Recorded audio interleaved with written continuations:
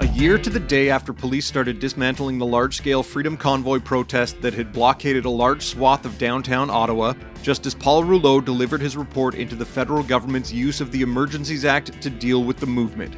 While he ultimately found the threshold was meant to invoke the act, there was plenty of blame to throw around as to how we got there. I'm Dave Breckenridge, and this is 10-3.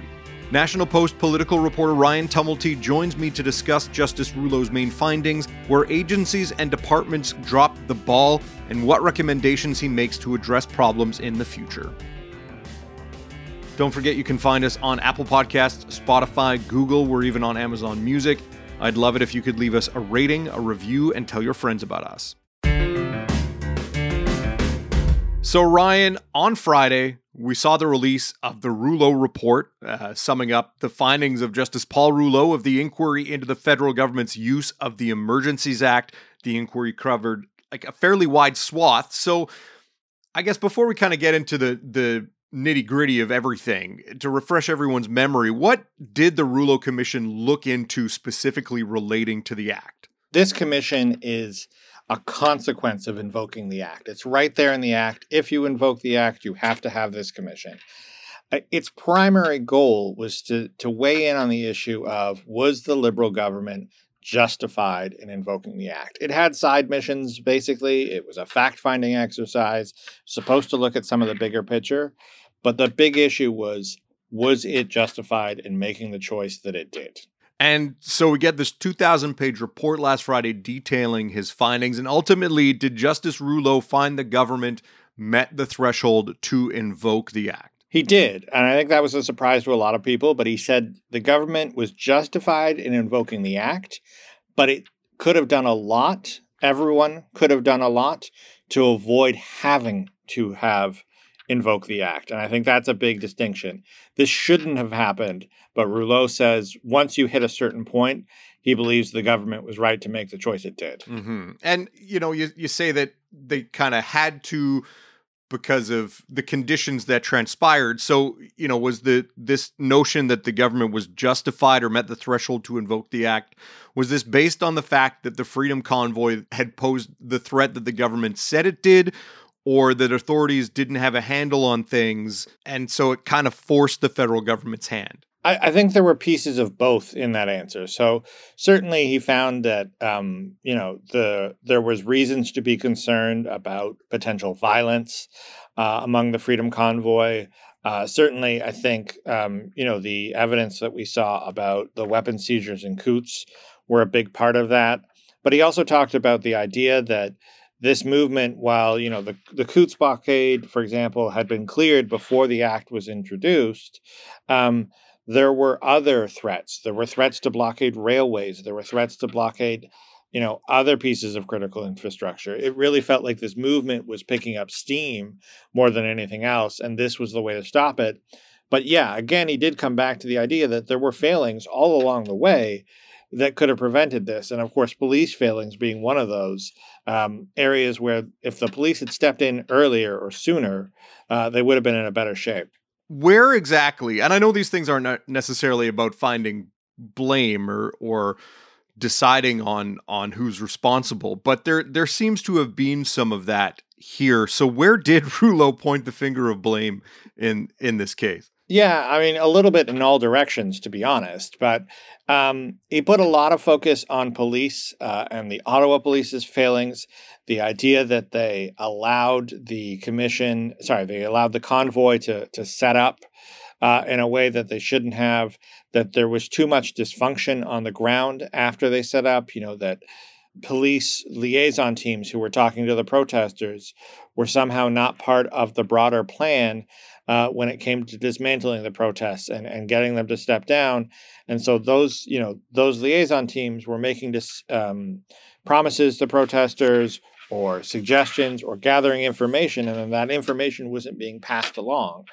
Also talked about, the idea that the police weren't prepared for this in the sense that there wasn't enough intelligence sharing across police forces. So we heard during the commission that the OPP were doing regular intelligence assessments of the convoy and the risks that it posed almost from the beginning, but they weren't necessarily, that information wasn't necessarily making its way to Ottawa police and especially to frontline commanders who might have been able to use it to make better choices and better decisions. And what about the province of Ontario, the Ontario government, and the city of Ottawa? How is it that Rouleau found that they dropped the ball here? Yeah, so he had some real focus in on the Ontario government. More broadly, he actually said in his report that what happened among these protests and the use of the act was a failure of federalism.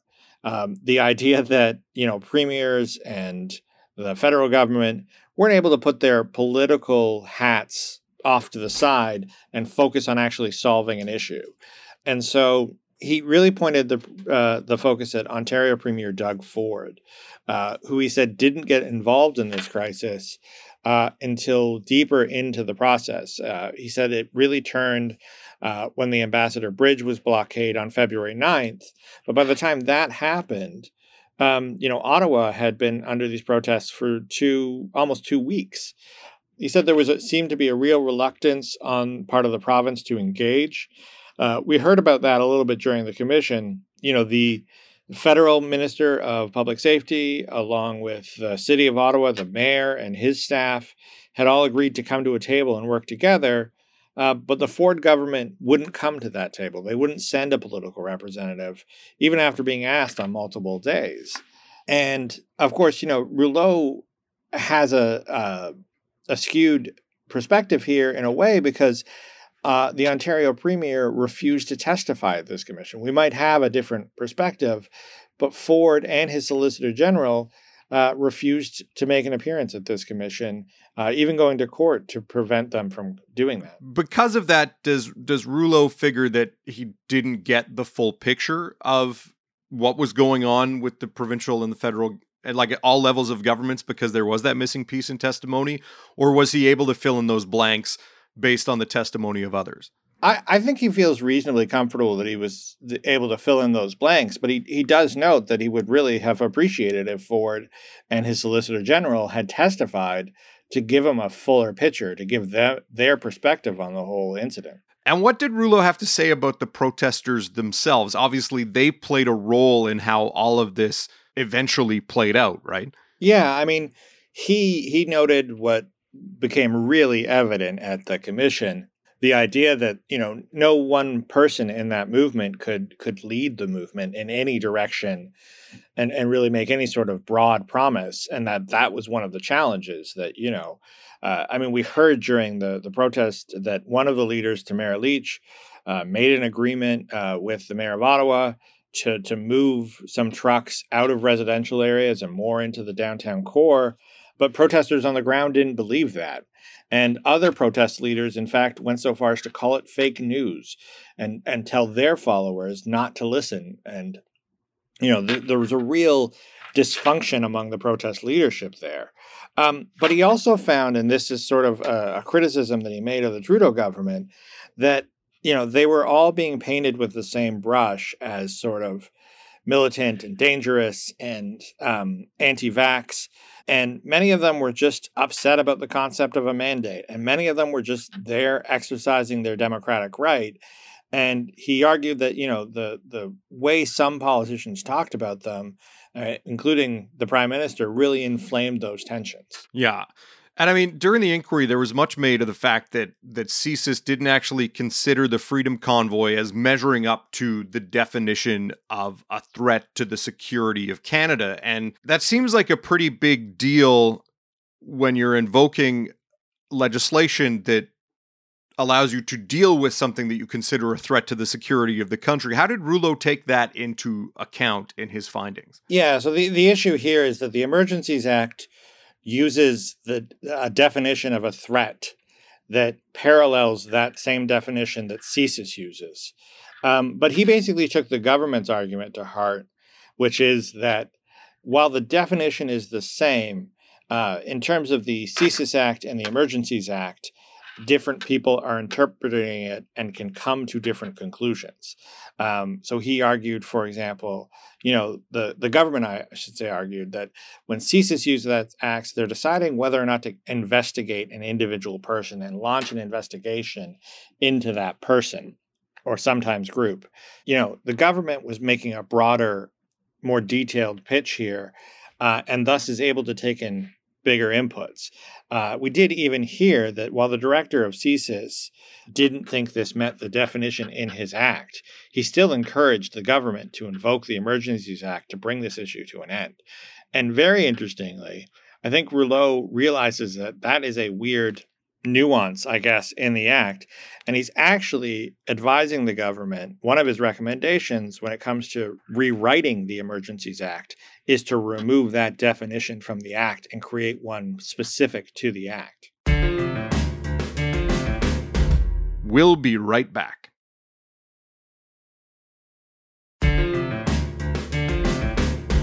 Obviously, this didn't all take place in Ottawa, as Canadians will recall. As you mentioned, there was the blockade at the Ambassador Bridge. There was a blockade at the border crossing in Coutts, Alberta.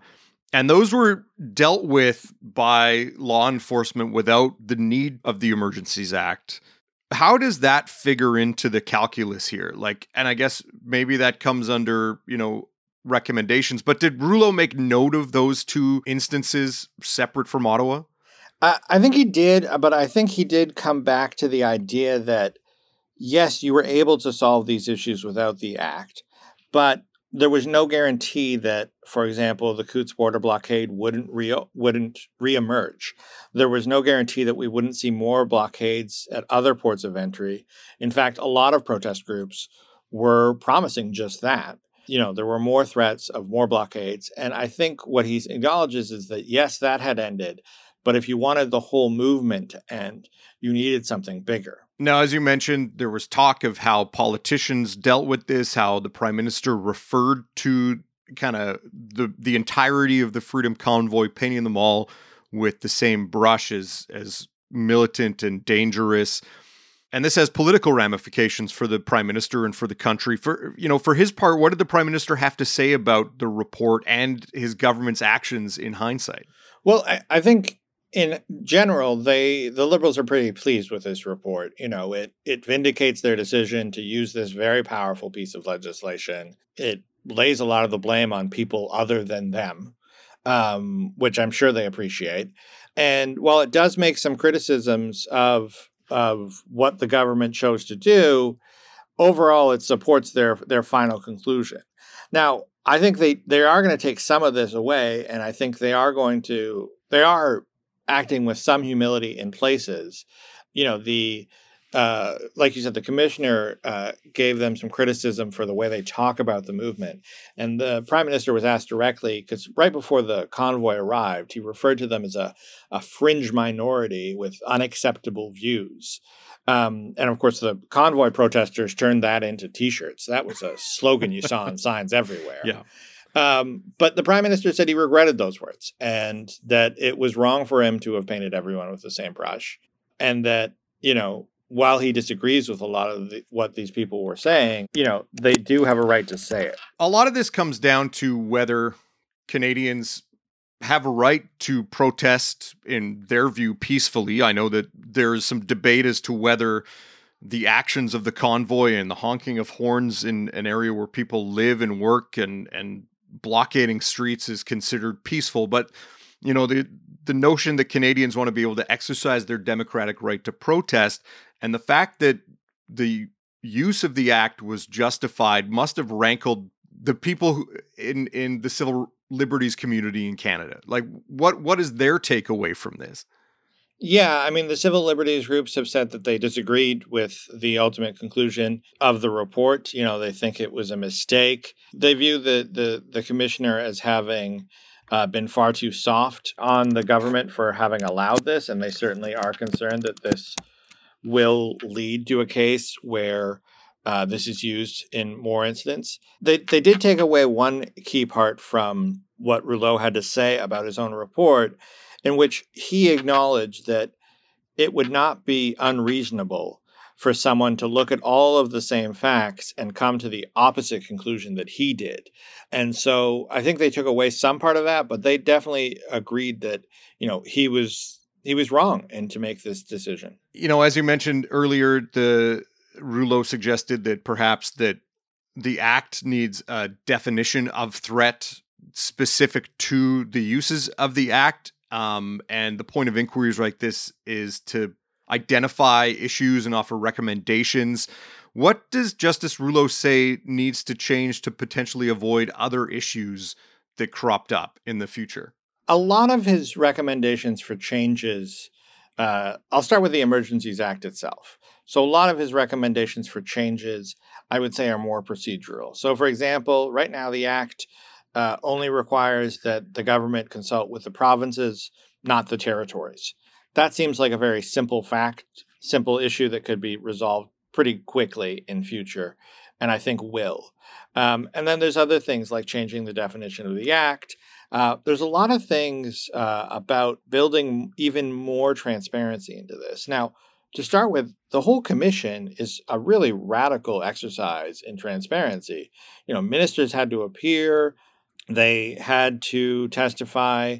They had to share a lot of information, their text messages and their emails. And we saw a lot of how the government works from that.